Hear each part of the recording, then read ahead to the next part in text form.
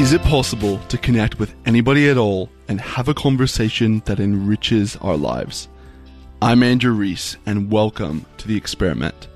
This is Hello Stranger. Each episode is a conversation, nothing more, nothing less, with someone that is or used to be a stranger. I am so excited for you to hear this conversation with Nicola, who I met at a personal development event I did back a couple years ago called the Landmark Forum. We got to know each other over a period of months when we basically just randomly bump into each other. He pitched me on a network marketing company at some point, and I said no. And basically, long story short, he ended up getting involved in and playing a massive role in a really cool project I used to lead with a bunch of people called Future You, which was basically a TED-style events company for high school students about designing a meaningful life. Really awesome dude. I really discovered a bunch of things that I didn't know about him before this conversation, which links to this whole idea that it's not just about going out, meeting strangers, and noticing similarity, seeing what we have in common when we're normally so obsessed with differences, but it's also looking at people that we think we know, that we think we just see the same things over and over again, and taking the time to actually connect and see subtle nuances and the depth and beauty inside of them. And yeah, I saw that in Nicola, and Nicola also mentioned how in this conversation he saw me in a different light than he'd previously seen, and realized that I don't actually have it all together all the time like it may have seemed like at some point with Future You. So yeah, I'm so excited to be releasing this conversation. It also opens in a really interesting way with Nicola talking about how he views himself as a narcissist. And man, we really go deep in this one. The conversation just unfolds so beautifully. So, I'm Andrew Reese. This is Hello Stranger. I'm back, and without further ado, please enjoy this conversation with Nicola. Nicola, bro, so good to see you, and welcome to this podcast, whatever it is. Thank you for welcoming me to whatever this is. How did you feel when you got the text just out of the blue of me saying, yeah, man, I'm starting this thing. I want you to be on it. Were you surprised? Oh, right. No, I'm a narcissist. So I was like, yeah, finally, somebody wants to talk to me. The funny thing is, I feel like you're half being serious and like half joking. I'm being serious. Are you being complete? You're being serious. Okay. I'm a straight up narcissist. So it's like, you send me a text. Yeah, of course. I'm an interesting person. Why wouldn't you want to talk to me? Absolutely. Yes. Let's do it now. I haven't always experienced you like that though. In the past few years of knowing you, some of the time you don't want to talk. You just want other people to do the talking. Oh, right. That's me being diminished, Where it's that thing of like, it's that landmark thing where like, if you're fully self-expressed, you act a certain way. When I'm fully self-expressed, I'm a bit, I'm a bit up myself. But yeah, when I'm diminished, I don't want to talk. That's true. Yeah, because I remember, in terms of some Future You events, you're like, man, I just love the audio. I love the production side of things. I love running that. And I was like, oh, cool. Like that surprises me because I'm very much someone that's like, I want to get up and talk and like share the vision. And you were like, yeah, the vision's okay. But you're like, yeah. I actually really just love checking in on everything, making sure it's running well. No, but see, you don't understand, Andrew. You don't get it. That's way more narcissistic than what you're talking about because, being in charge of like all the production means you get to tell people what to do. You get to tell everybody what to do. You tell the speakers where they're going to be. You tell them the time. They don't tell you the time. You keep them in check. You keep all of your volunteers in check. You keep all the students in check. You keep everybody in check. Being a production supervisor is the most narcissistic, controlling role you can be, and that's where I put myself in. Okay. And that's why you enjoy that kind of thing? For the attention, to be able to talk? Or I think I just like managing people. This is something that Arya, who is my mentor now, sort of he almost doesn't believe it when I say that, like, what I really want to do in life is I want to manage people.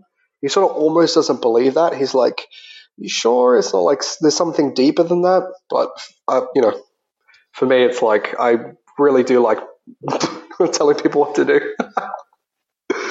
Yeah, and you do a good job of it, and you pick up on a lot of little details or things that other people may not And I'm stoked that you're so good at that, because I'm not as good at that.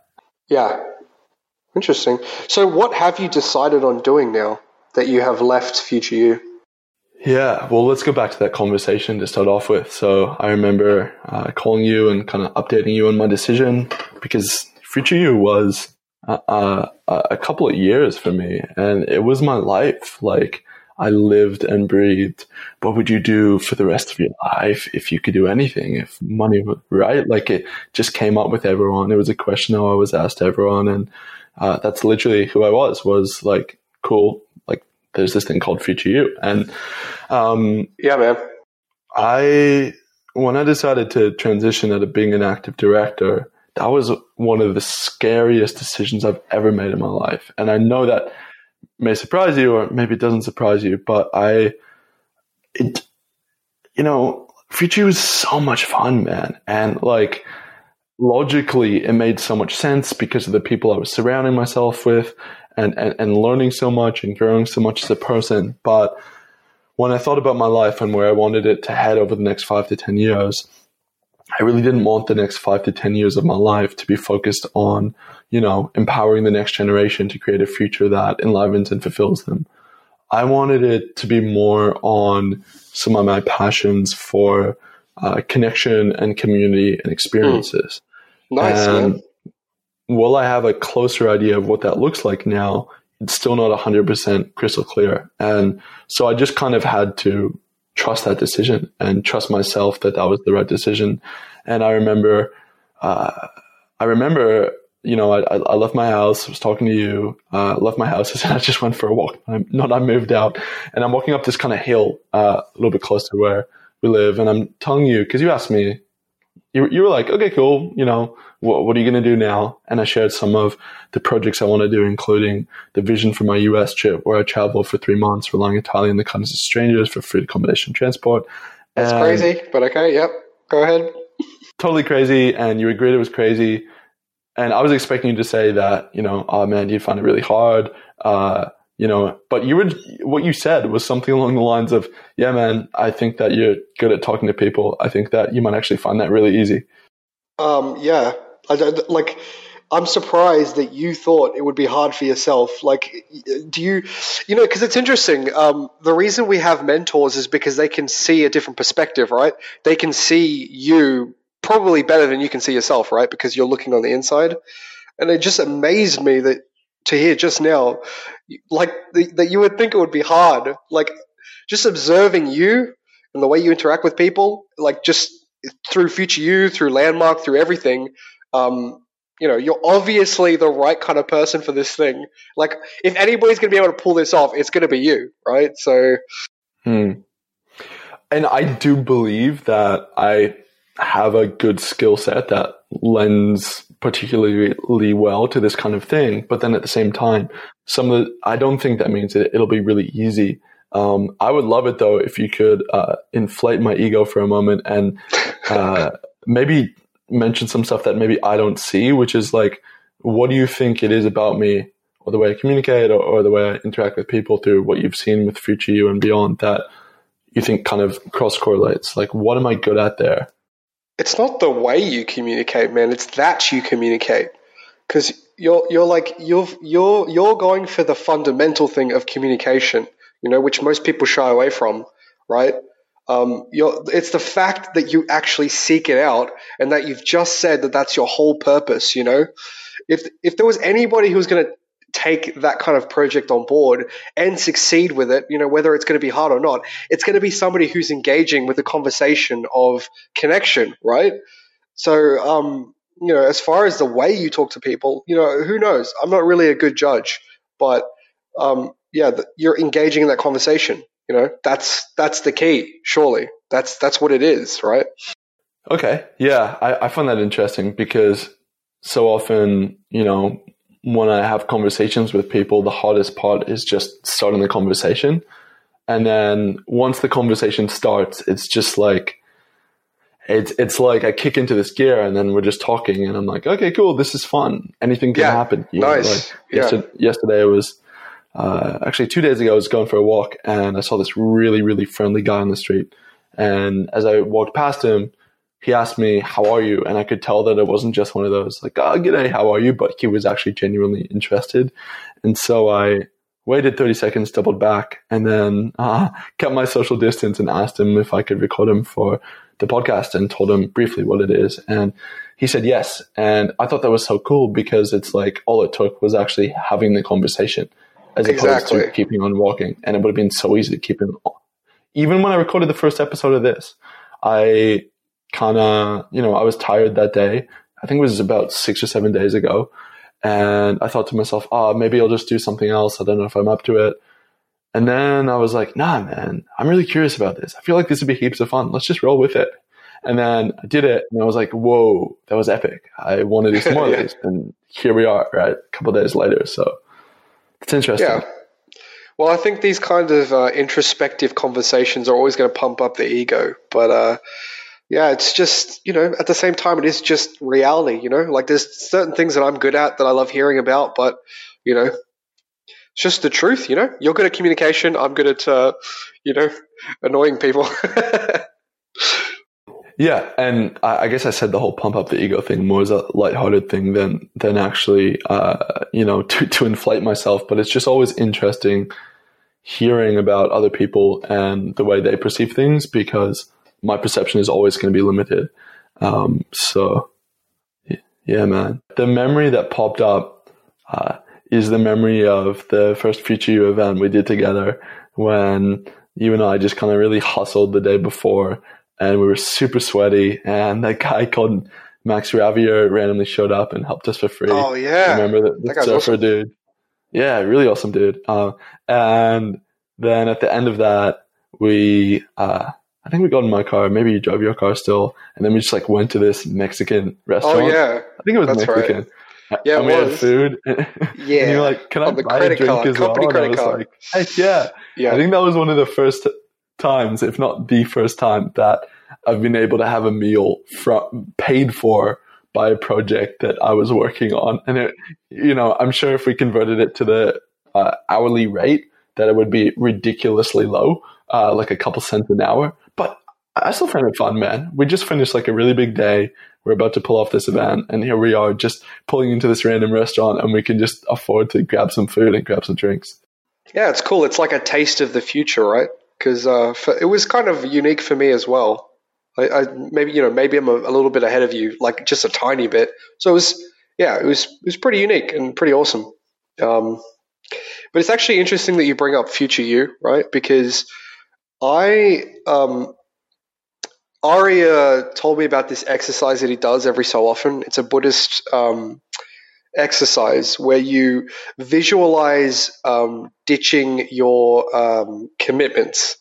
So he visualizes leaving his wife, forgetting his kids, ditching me, ditching all the organizations he works for and everything. And the purpose of that is to see what you could realistically get away from and what you really need to keep in your life. It's like a reaffirmation of what you really want. And I realized literally 2 nights ago, or maybe even last night, I was laying in bed thinking about this, and I was like, actually, Future You isn't what I want either, as a sort of long-term career. What I really sort of care about Future You is that in my mind, it hasn't hit perfection yet. And I've got this sunk cost fallacy thing going on. So I want it to get really good. I want it to become self-sustaining, and then I want to get out of there and focus on other things. So I think I'm in the same space as you, really.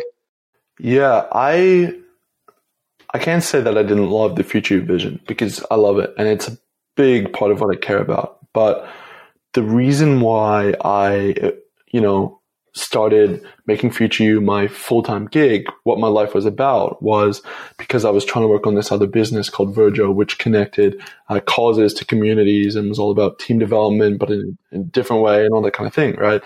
And I was helping out with Future You on the side as a fun thing because I love the vision, but I was trying to go all in on that. Yet who I was as a person then, you talk about in reality, the reality of it was I wasn't the kind of person that could make something like that happen.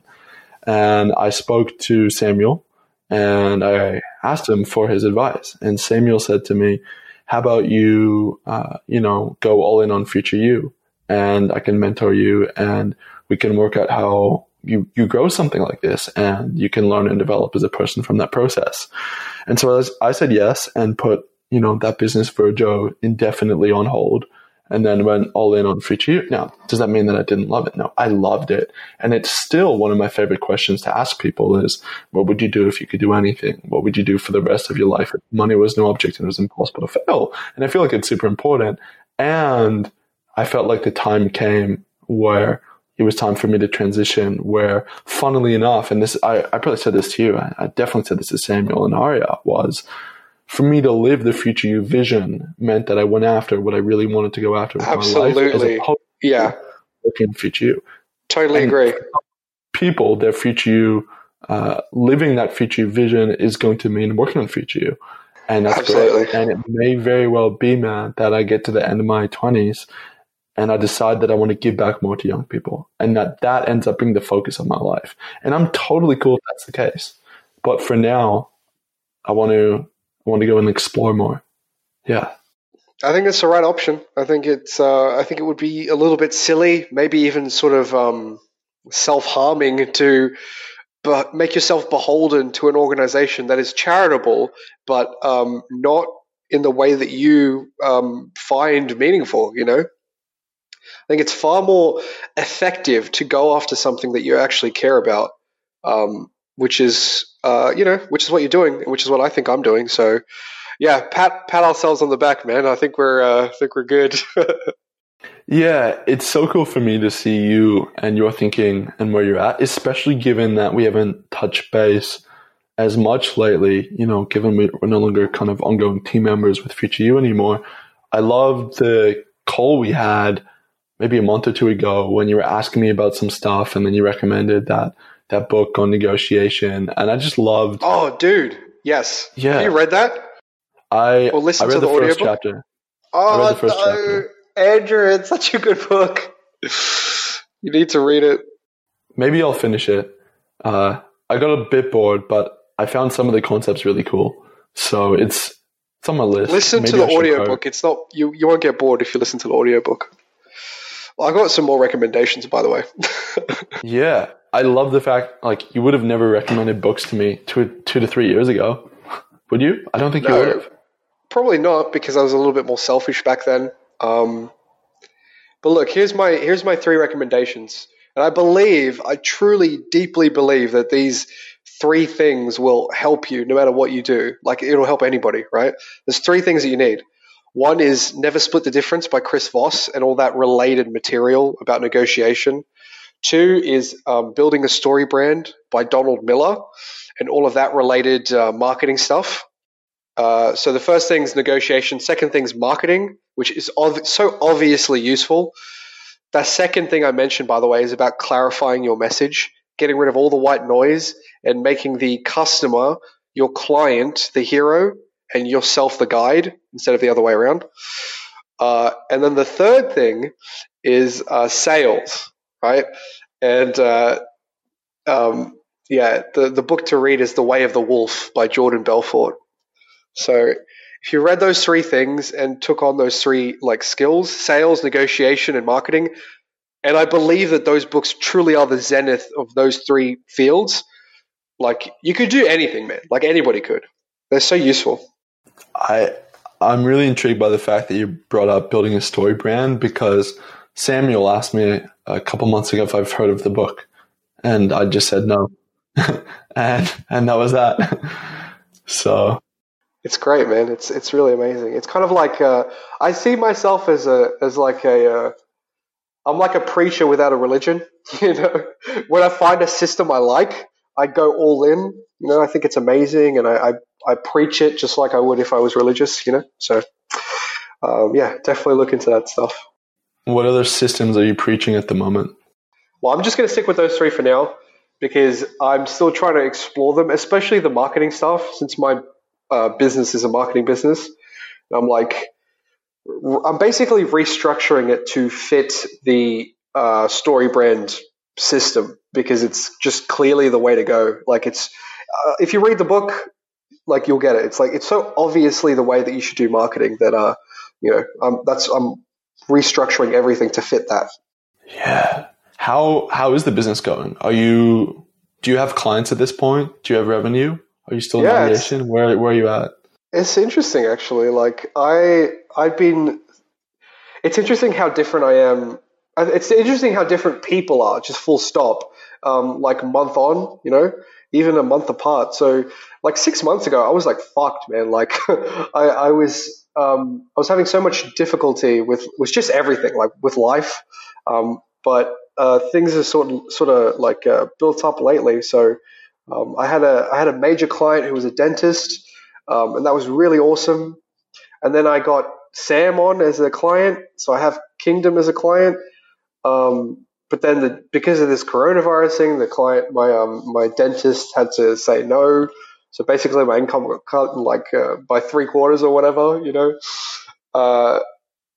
But it's interesting because using this like story brand thing right now, I can now effectively target the businesses that are booming right now, like any delivery business, like any restaurant that does delivery or takeaway, or like any cleaning service, So despite the times, I'm actually really well positioned, I think. So yeah, enough about me. What about you? What are you even doing now, anyway? Yeah, I'm living at home with my family. I'm working 3 days a week for a social enterprise I love called Digital Storytellers, which is a storytelling production agency. Yeah. And at the moment, the big other thing I'm working on is this project, whatever it becomes. And I'm really loving it. Just having conversations with a diverse range of people. Even a conversation already, it's like, I did not expect it to go the way that it's gone. And I don't know how I expected it to go, but it's just kind of like awesome that, okay, cool, we're here. This is a fun place to be. So yeah, man, that's my life at the moment. So what's the project? Do you mean this podcast or the US trip? But I'm still, there's differences and similarities between them. So this podcast, I think, takes a lot of the ideas that the US trip was about. Connecting with people, pulling apart stories, the belief that everyone in the world is interesting if we actually take the time to talk and get to know them as opposed to ignoring them and passing them by on the street. Yeah, so do I. I guess I'd hope I believed it, given I'm doing all this. But true. Yeah, then actually, can I just say something very quickly? Like, it's interesting that you say that because you may very well find at the end of all this that you're wrong. Do you know what I mean? Like you could get to the end of this exercise and find out that actually not everybody's interesting to talk to. Some people are just dead inside. Some people are, empty zombies or just not contributive to the human canon. That's interesting because I feel like you see like the super positive outcome of everything, and I always see the negative outcome. Do you know what I mean? Right. But there's a big and important place to be devil's advocate, because even with Future You, if it was just me leading the conversation, I may not have thought of all the things that could have gone wrong that you brought up, and then we effectively mitigated that and had things run smoothly. Even when shit hit the fan, every single event we threw, right? So yeah. there so was that being always said, something. Yeah, absolutely. I'm just so interested to see where this will take you. I can probably see that you'll end up at the end of this saying, "Yep, I knew it. Everybody is super interesting to talk to." But I wouldn't be surprised if you said, "Well, one or two people I talked to weren't that interesting." Some people just don't have a lot going on. Yeah, there's a lot in that, and I think it's more of a hypothesis than a fixed statement that I'm set out to prove. And even if it's 80% of people, even if it's 70% of people, I still believe that matters a lot because it's most, right? It's not like, oh man, most people are just living their lives. And so, yeah, like I'm really okay with however it goes. And maybe it'll lead me down a completely different path entirely. Maybe I'll just find out that I love talking to people and that the vision of what I do doesn't matter, and I'll just go become some TV host or something. I feel like that's unlikely, man. But you never know. And I'm open to that. For me, this is less about, the idea that I have all the answers and now I just need to go out to the world and tell my answers. This is more of a process of discovery and what can I learn? Yeah. And that's the exciting thing. It is exciting, and I can sort of relate because I'm in that position right now. Because literally, even 2 years ago, even 6 months ago, I wasn't, but now I am sort of discovering what the hell's going on. And it's interesting to hear that you're sort of going through the same thing. It's like we're running this discovery, self-discovery, self-growth thing in parallel, It's sort of interesting. Walk me through what life was like, what life felt for you 6 months ago. Well, that's an interesting question because it sort of didn't. Do you know what I mean? Like, it was only through conversations with Arya, basically. He's pretty much the only reason I'm sort of even cognizant of myself, if that makes sense. Because I didn't really think about things before, even 6 months ago, even 3 months ago, like I didn't really think, I didn't really feel, like I sort of like tuned out and just didn't bother with processing the complexities of life. It was just sort of just live it, whatever happens, happens. There was no real conscious control. And there really isn't any right now, but I'm at least aware of that. I'm at least aware of the fact that there is no control. So I guess to answer your question, what's the difference? Like the awareness of a lack of control. That's the difference. It's so funny you say that, right? Because the whole Future You thing is that the first step is awareness. And that without awareness, you have nothing. And then once you have awareness, that awareness becomes the least important step. And then it's about what you do with that awareness. Yeah. Well, I think that's just like life, man. It's like, that's what they tell you at Landmark. You don't know what you don't know, right? Like when you can actually see into that blind spot, that's when you have access, right? Would you say that you didn't have that awareness way back over the last few years, including kind of the two big few? Yeah? Yeah, absolutely. I had no awareness. Like I was basically like Helen Keller, That's an exaggeration, but you know what I mean? Like I just wasn't really like thinking, I know it's kind of hard to understand what I'm saying, but like I just didn't think. Right. But you if we had an issue with AV cable and we needed a speaker moved around, you would think of that. So what was it that you weren't thinking about? No, that's like automatic stuff. That's like zombie stuff. I say a lot of like, what I say about myself a lot is that I live like a zombie, a lot of the time. And it takes some time to think consciously about what I'm doing. Because that AV cable stuff, that's just like anybody could fix that. Like a monkey could, you know what I mean? You could give a monkey a cable, it could plug it back in. That's not living life consciously. Like I'm talking about sitting down and going, okay, what am I doing right now? What is happening? What is this experience? What am I aiming towards? And just all this sort of extra stuff that wasn't going on. It's like AV cables at this level, thinking about life and living it powerfully is up here, So that's the difference. And what I'm hearing is with something like AV cables, you could easily just codify that knowledge and turn it into an instruction manual and then hand it to someone and then they could do it. But with how to think about life and how to be conscious and all that kind of other stuff, sure, there may be guiding principles, but it's very different. You can't just tell someone to do it and then they can do it. Exactly, right? That's exactly the point. And by the way, I've always wanted to say this to somebody, but I'll say it to you, right? Like, I'm fairly certain from what I've seen that Buddhist monks, especially Zen Buddhists, have like figured it out. Do you know what I mean? Like, I'm fairly certain that they figure out, certainly by the end, how to properly live life, especially the ones who don't stick themselves in a temple, especially the ones who go out into society, because their basic tenet, what they're all about is it's a conversation, right? It's a dialogue. It's not just a scripture where it's like, you have to do this, this, this, and this, and then you go somewhere, you make it. It's more about, hey, let's have a discussion about your way of being, and then we'll go from there.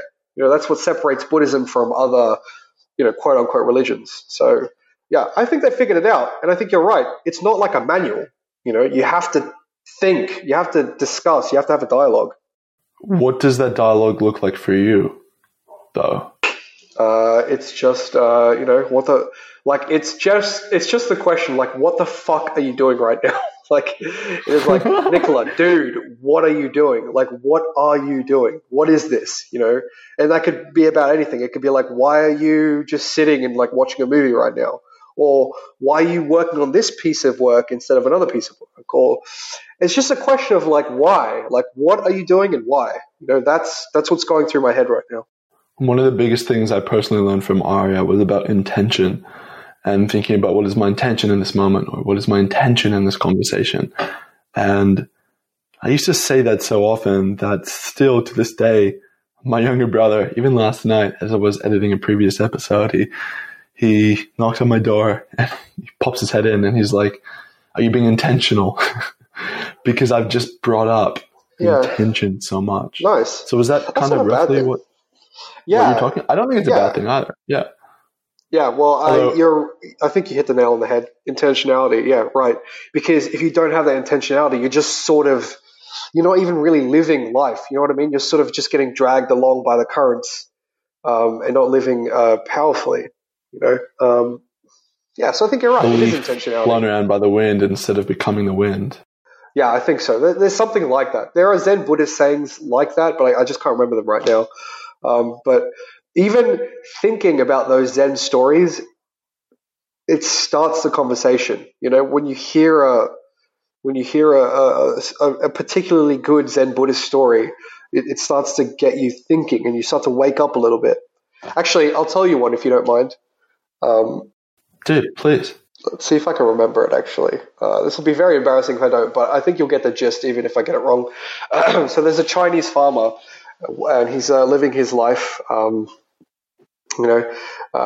He has a farm and he has horses. Okay, so one day the horses that they run away, and then the villagers come around and they say to him, "Well, that's too bad, isn't it?" And then he says, "Maybe." And then the next day, those horses that ran away, they come back, but they bring 10 new wild horses with them. And then the villagers come around and they say to the farmer, "Well, that's amazing, isn't it?" And the farmer says, "Maybe." All right, and then the next day, the farmer's son is riding one of these wild horses and he falls and breaks his leg. And the villagers come around and they say, "Well, that's too bad, isn't it?" And the farmer says, "Maybe." And then, the next day, the recruitment agent comes by and he's going to conscript all the young men in the town, but he rejects the farmer's son because his leg is broken. And then the villagers come around and they say, "Well, that's amazing, isn't it?" And the farmer says, "Maybe." Right? And the point of this Chinese farmer story is that life is like this integrated process, that people label certain events as good or bad, but they may not necessarily even be those things, and they may not even necessarily be a good or bad. It could just be this huge integrated up and down wavy thing of life, And isn't that interesting that observation can come through this simple little parable, So that's what's been going through my mind lately, like these little weird stories that sort of make you think. Yeah, and I love that story. It makes me think back to things that in my life maybe didn't go the way I wanted them to go, and how it's so easy to rush to label things as bad. And even in terms of the bio I wrote for the Future You website, it was like the whole reason I was aware that I could build my life around what I love was because I went through a whole bunch of things that most people would consider bad, which led me in a situation where I actually had to think about my life because I couldn't just jump to uni, and I'd been through some stuff with my family and all that kind of thing, right? And that doesn't mean it wasn't hard what I went through, but labeling good or bad is an incredibly limiting lens through which to see the world. Yeah, and you could almost argue that it's actually inaccurate. You could say, if you were so inclined, that there really isn't such a thing as good or bad. It's just it. Do you know what I mean? Like, there's that distinction doesn't really make any sense when you sort of zoom out and you go, because events are like human constructs. This is all, by the way, can I just quickly recommend somebody to you? There's a Zen Buddhist philosopher, British guy, died in the 70s. His name's Alan Watts. Yeah, and if you listen to any of his, you already know him. Yeah, he's great. I know him. Right? He's awesome. The first time I ever went back to Canada in 2017, when I was, because we were supposed to go back there in, I think, 2011, and we moved in 2010, and it brought up just heaps of emotions and stuff I didn't know how to deal with. I used to just lie in bed and just play and repeat different Alan Watts videos, and I think that helped somewhat. Yeah, of course it does. I mean, how could it not? That guy literally, he's like a walking repository of cosmic truth, right? Like every word that comes out of his mouth is just like you can see that it's just clarity in and of itself. Do you know what I mean? Like it's the words he says purposefully make life less confusing, in my opinion. And by the way, so you know how we're talking about this like good and bad, like up and down thing, right? I personally believe, oh man, my friends hate it when I say this, but I personally believe that it's a good idea to keep people in your life that you despise. I think it's a good thing to have people that you don't like, that you can sort of see and that you even hang out with sometimes, because it's that thing of like, how could you properly appreciate the people that you really like if you don't come across people that you just despise? How can you appreciate the good things in life if you can't like see how horrible the bad stuff is? So the whole Stoic thing, man, of like, expose yourself to the worst of what you're really afraid of, and then maybe you realize that it wasn't that bad. It paints the picture of just how nice it is to have a comfortable bed when you actually, sleep on the floor for a night. I think so. And I've sort of done that this last year. And I do that even with gurus. Like, so, like in my mind, I've got Arya, right? He's my guru right now. I listen to everything he says, right? And he's like obviously good, like not in a sort of moralistic Christian sense, but he's just obviously clear. Let's say that, right? And then I flip that around and and sometimes I sit down and I listen to lectures by L. Ron Hubbard. Do you know who that is? No. He's the founder of Scientology. And he is just full of shit. And it's amazing. It's almost entrancing. And I love that. I love that contrast, because I go from that really sound advice to listening to some just straight up like crazy shit. And it makes that sound advice all the more interesting, and all the more obviously true. Yeah, dude, it's like, to take that analogy and to spread it even wider in terms of how you have two things which may be polar opposites, but you need both to see the full picture. My anthropology professor at McGill used to say this thing about music. And he said when we were studying music that what makes music beautiful is that it has similarities and it has differences. And the beauty is the similarities and differences together. If you just had a song that was the same thing over and over again, it would be boring. If you just had a song that was completely different, it would be boring. And, to bring it back to some of the stuff I care about, it's like, I feel like that can be applied to humanity. It's like, it's not that we always should look for, how am I the same as you? What do I have in common? And it's also not that I should always look at how am I different than you? How are we different?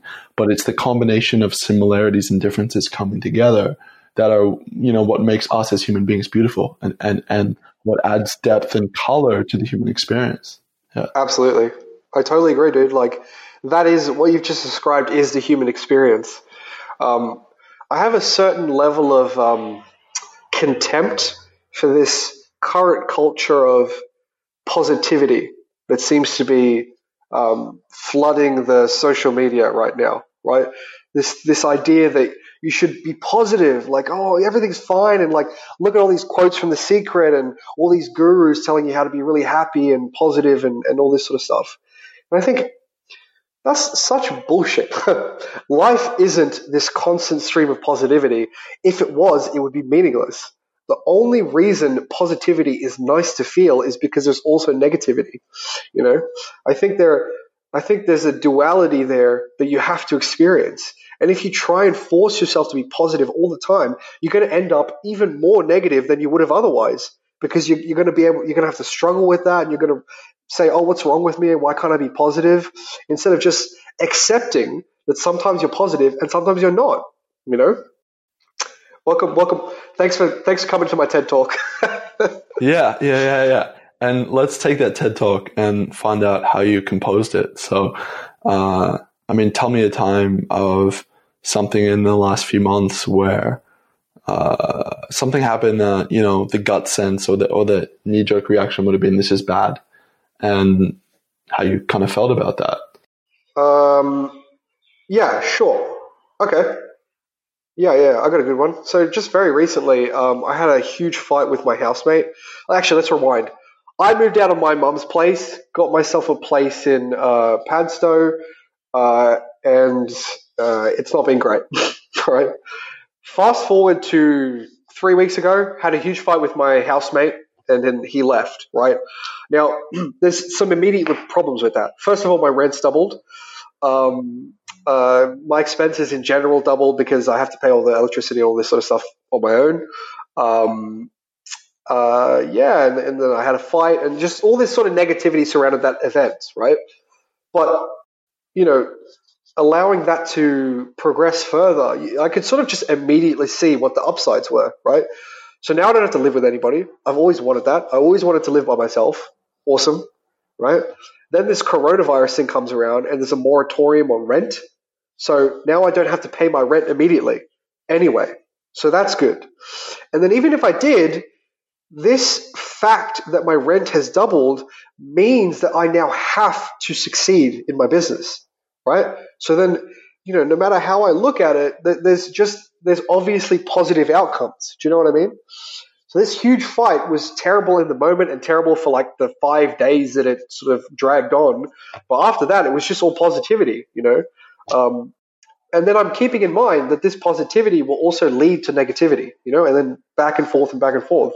So that's where my mind's at right now with these sort of events that are happening in my life. Awesome. Thanks for sharing that. The thing I would ask is, what would you say to someone that hears you share everything you just share and then says, oh, well, it just sounds like you decided to look at the positives of it. And I've read The Secret, and that sounds like The Secret, because you look at the positives and now you're focusing on that. Yeah, sure. I would say that I'm not looking at the positives. I just recognize them that coming up. What I used to do to illustrate this point is that I used to absolutely obsess over the negative. So one of my big problems is productivity, right? Like I'm not a very, when I'm productive, I'm like really productive. And then when I'm not, I'm just terrible. It's like weeks off. And I used to obsess over the negative aspect. I used to sit down and be like, man, what the hell is wrong with me? And, I'm such an idiot. I'm so lazy and all this sort of stuff. And that added extra conversation, which wasn't even part of the original problem, adds weight, adds stress, and adds so much more negativity to the original negativity. And then it just drags on and on and on, right? What I'm saying is I'm just recognizing that the negativity in and of itself isn't like some horrible thing that I should avoid. Like I should just be in it. I should just experience it.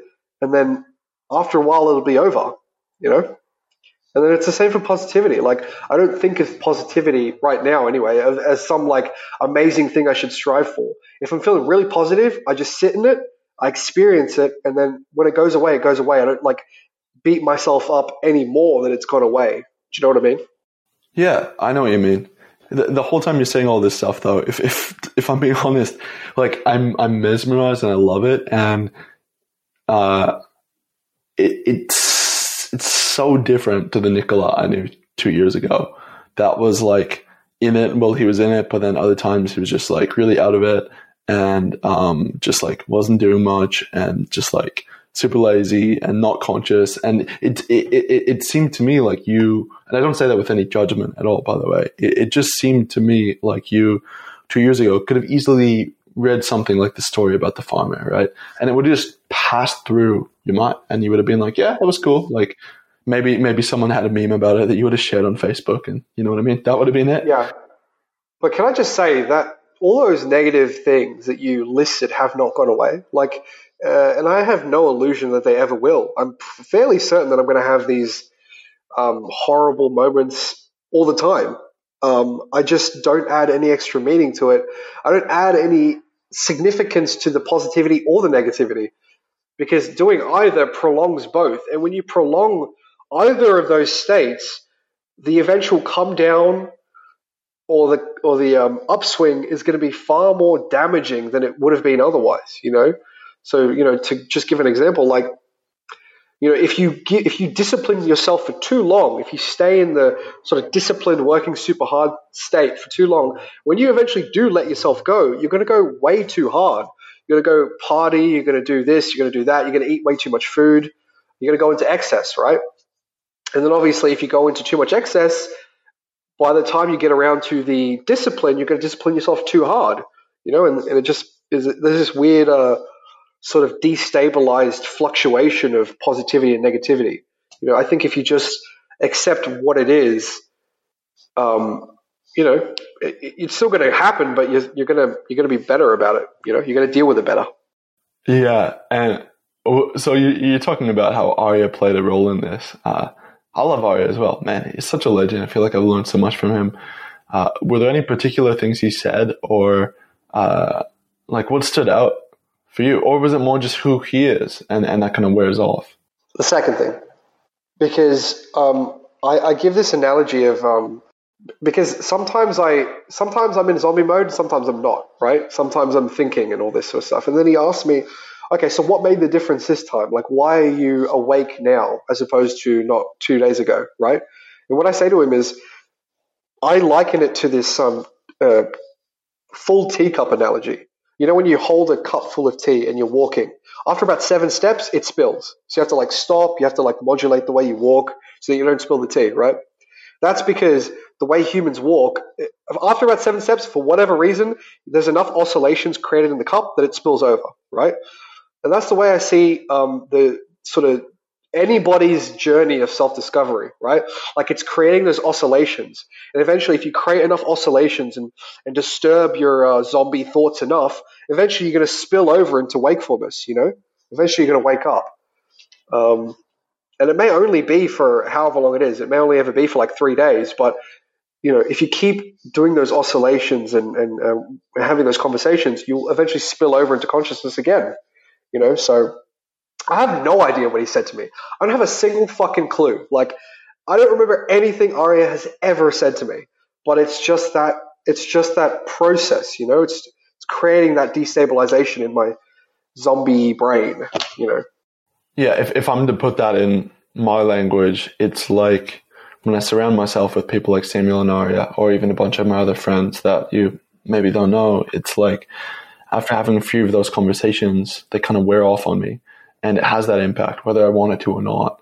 And ironically enough, the time that I tend to most need to connect with those type of people is the time when I'm like, man, I don't really feel like it right now. Yeah, I just feel like giving up. I feel like, chilling out, not doing my projects. But that's the time when you most need it to wear off on you. Yeah, absolutely. Yeah, that's it. Yeah, that's right. So do we just put Arya at the top of the world, and then Arya is the equivalent for human beings of what coronavirus is in terms of diseases, and then we just get Arya and how he lives to just spread to every single country, and then everything's perfect? Well, I've thought about that actually. Maybe not Arya in terms of Arya specifically, or as in terms of some sort of like universal answer?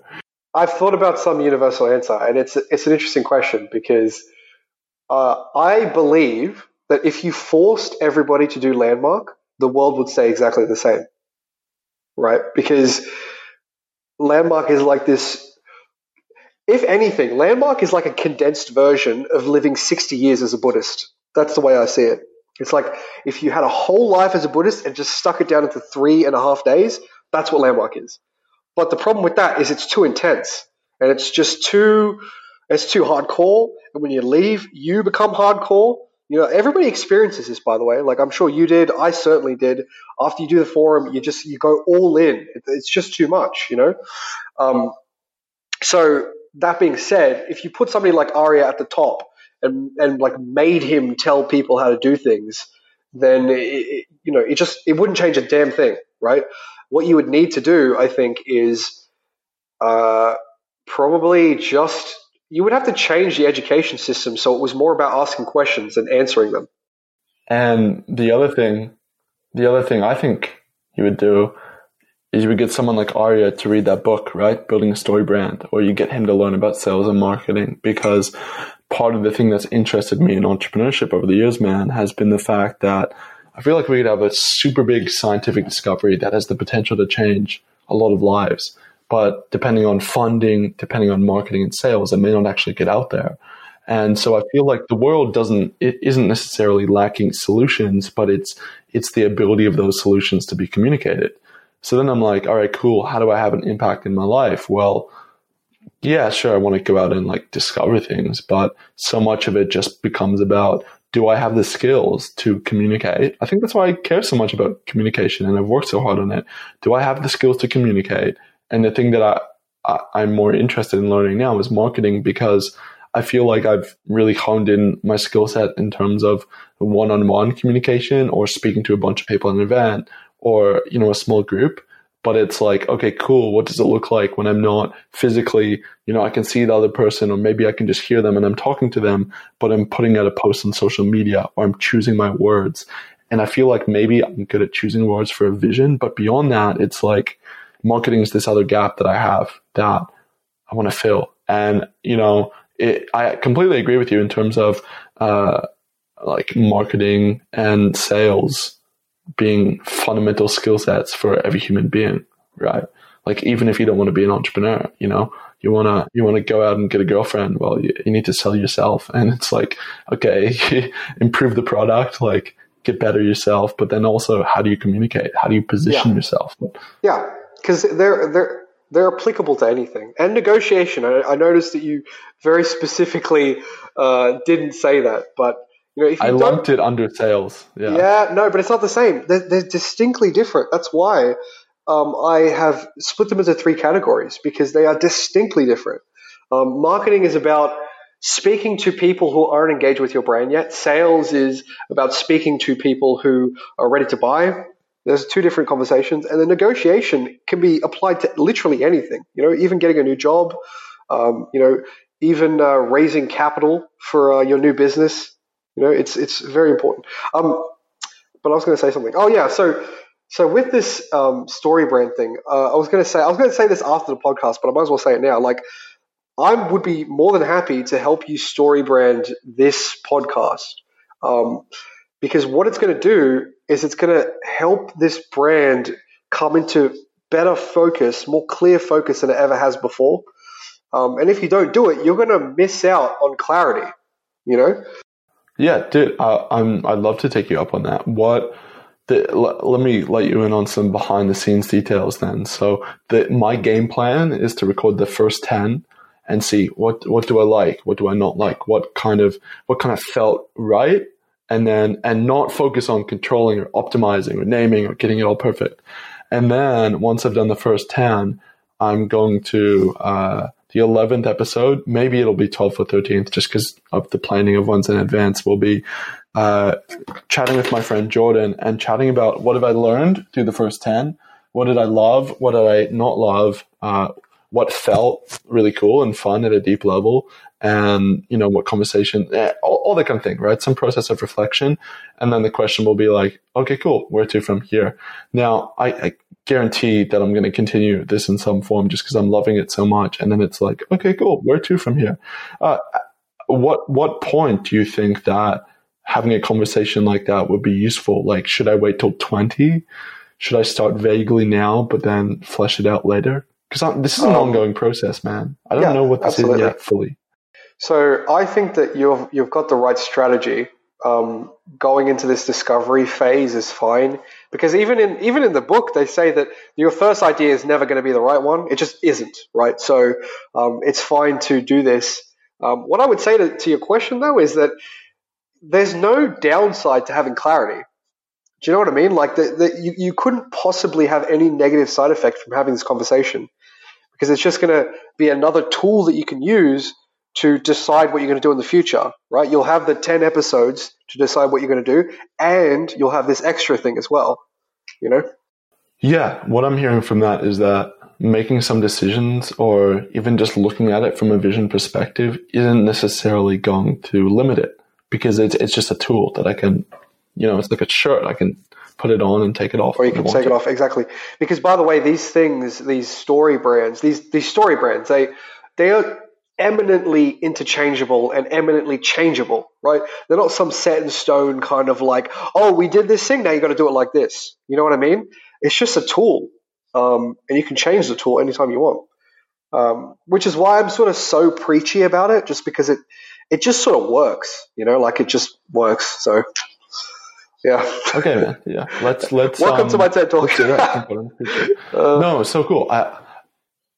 I'm learning a lot, and I'm really enjoying this conversation. And again, I know you say that certain parts of you will always be there, and they may very well always be there. But it's just been super cool for me seeing how you progressed the last few years and seeing where you're at now in terms of having a business that's actually generating revenue. And you look at where you were a couple years ago. To take one of Arya's sayings, Arya says, you're growing at a rapid rate when you look back over the past 3 months and your life is unrecognizable. And you're like, whoa, how did I get here? That's true. Yeah, definitely.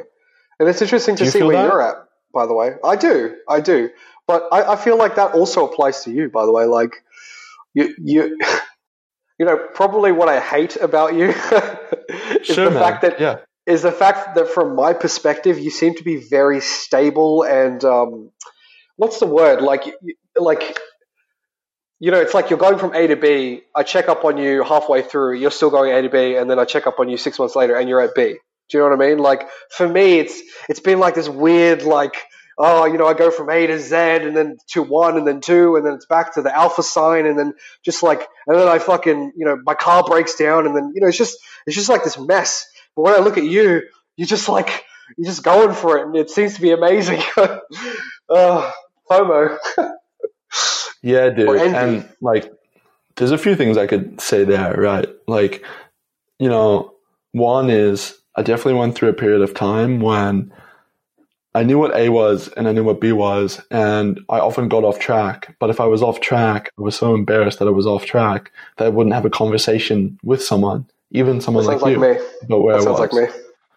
So you only hear from me when I'm on the path. You would have only, especially people like Samuel and Arya, because I believe that some of those kind of people, people that we can learn a lot from, they want people that take on their advice and learn and grow.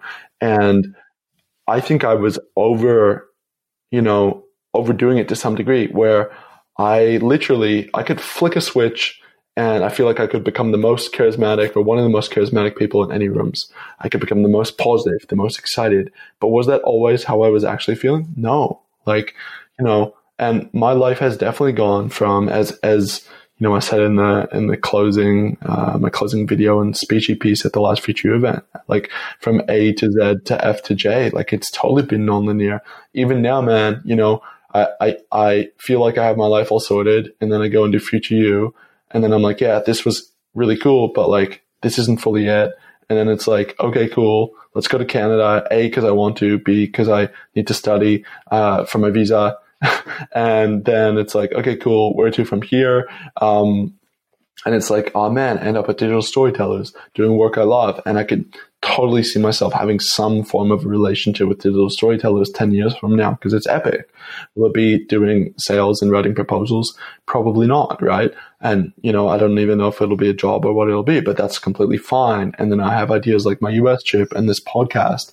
I'm totally bouncing around.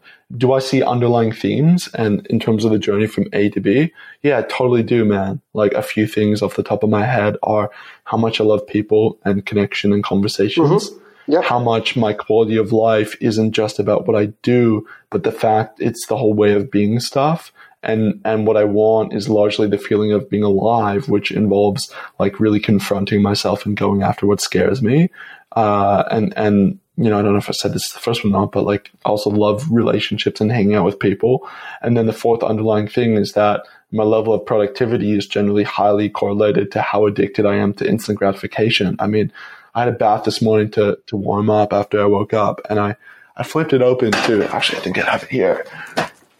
I just have my journal from like 2016, right? I opened it to a random page where I was reflecting, and I was talking about my reflection on the week, and it was like, I spent this much time on my phone, and I know it doesn't make me productive.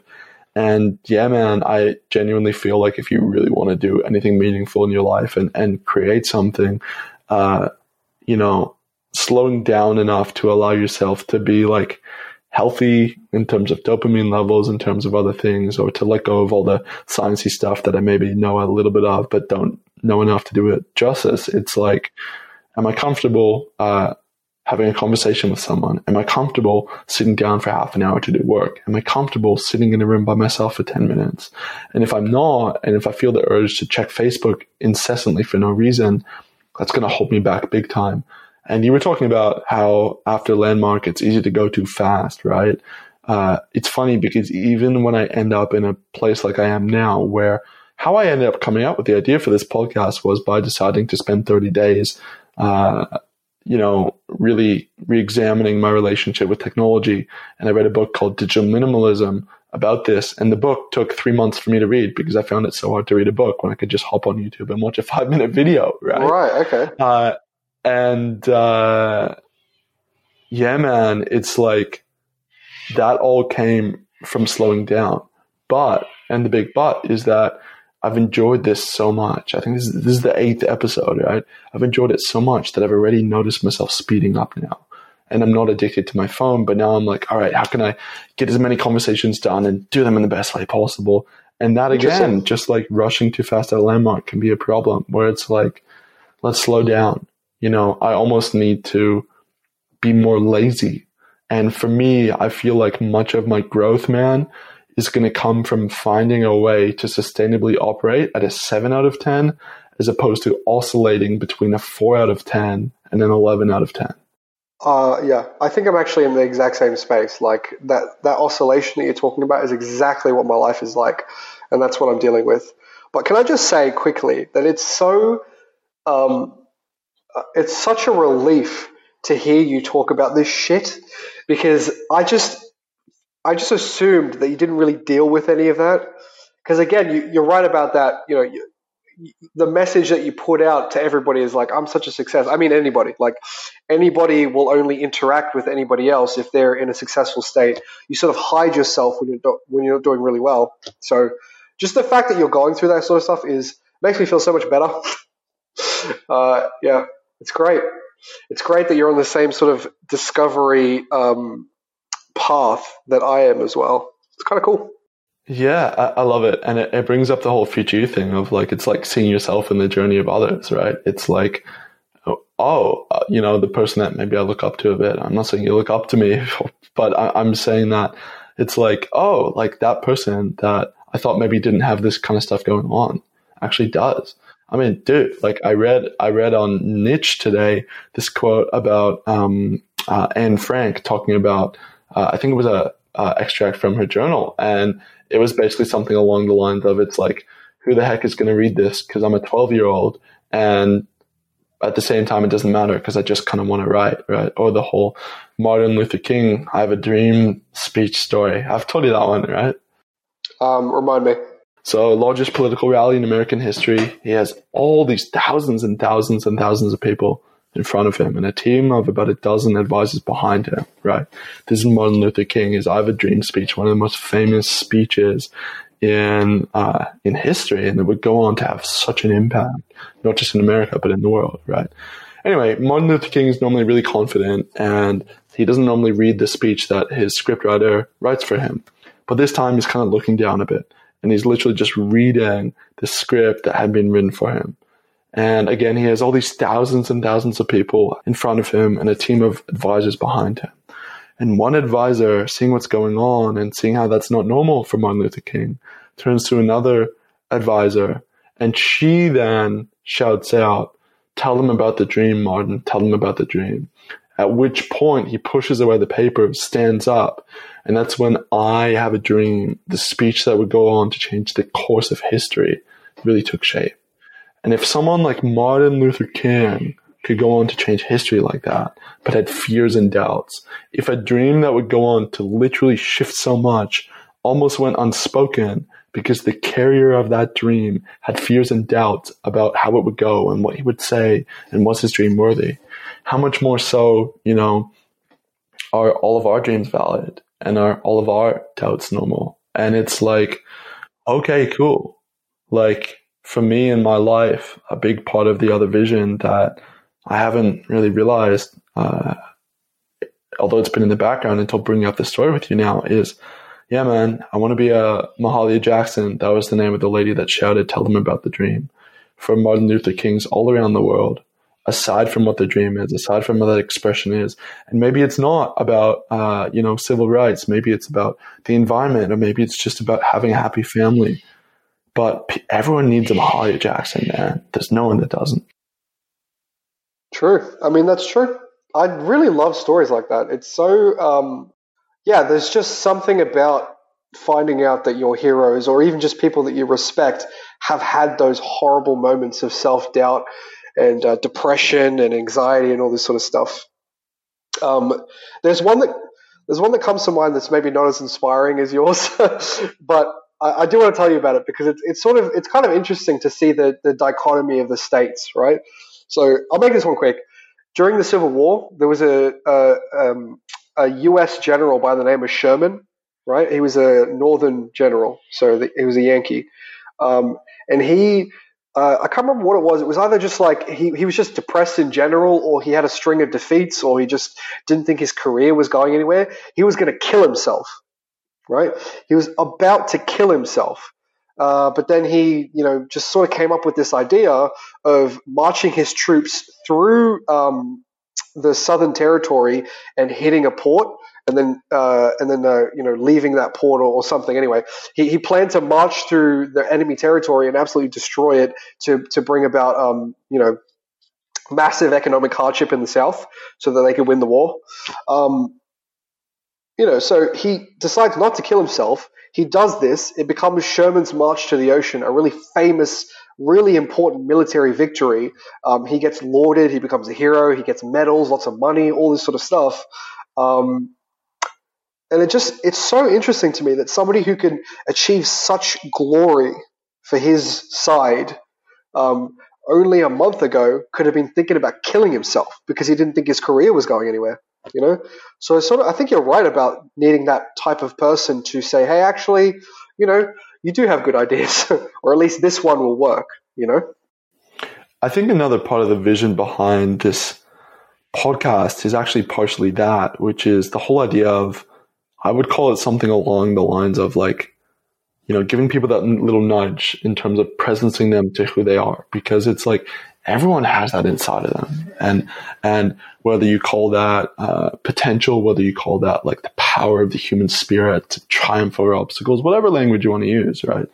And even part of the US trip for me, man, in terms of connecting with people that were kind, was listening to them, hearing their stories, understanding them, and having them realize really how great and powerful they are. Because, dude, I even doubt that all the time. Like, as I've done more and more personal development, the thing that has come up even recently is, I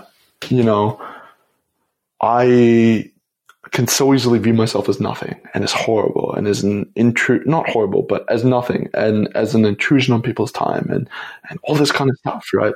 When actually it's like, no, like I just love people at a deep level and just want to make a difference. And man, it's like in line with this whole hypothesis that everyone's interesting. Well, I believe that deep down everyone is, and that doesn't mean that everyone's going to express it and be able to express it. It's like, I believe that, deep down as human beings, we care about each other. That doesn't mean everyone's going to be able to experience that care. And that doesn't mean everyone's going to be able to express it. But that also doesn't mean that it's not there in the first place. And, man, it's like, during my time at McGill, when I was having a really hard time, and just when, you talk about the teacup and how it kind of spills after a certain period of time. Well, the McGill environment of a bunch of people that were just stuck on autopilot and just thought about life differently from me. Nothing wrong with that, but it started to rub off on me, and I started to slip back into some old thinking patterns and habits and things that I had dealt with years ago.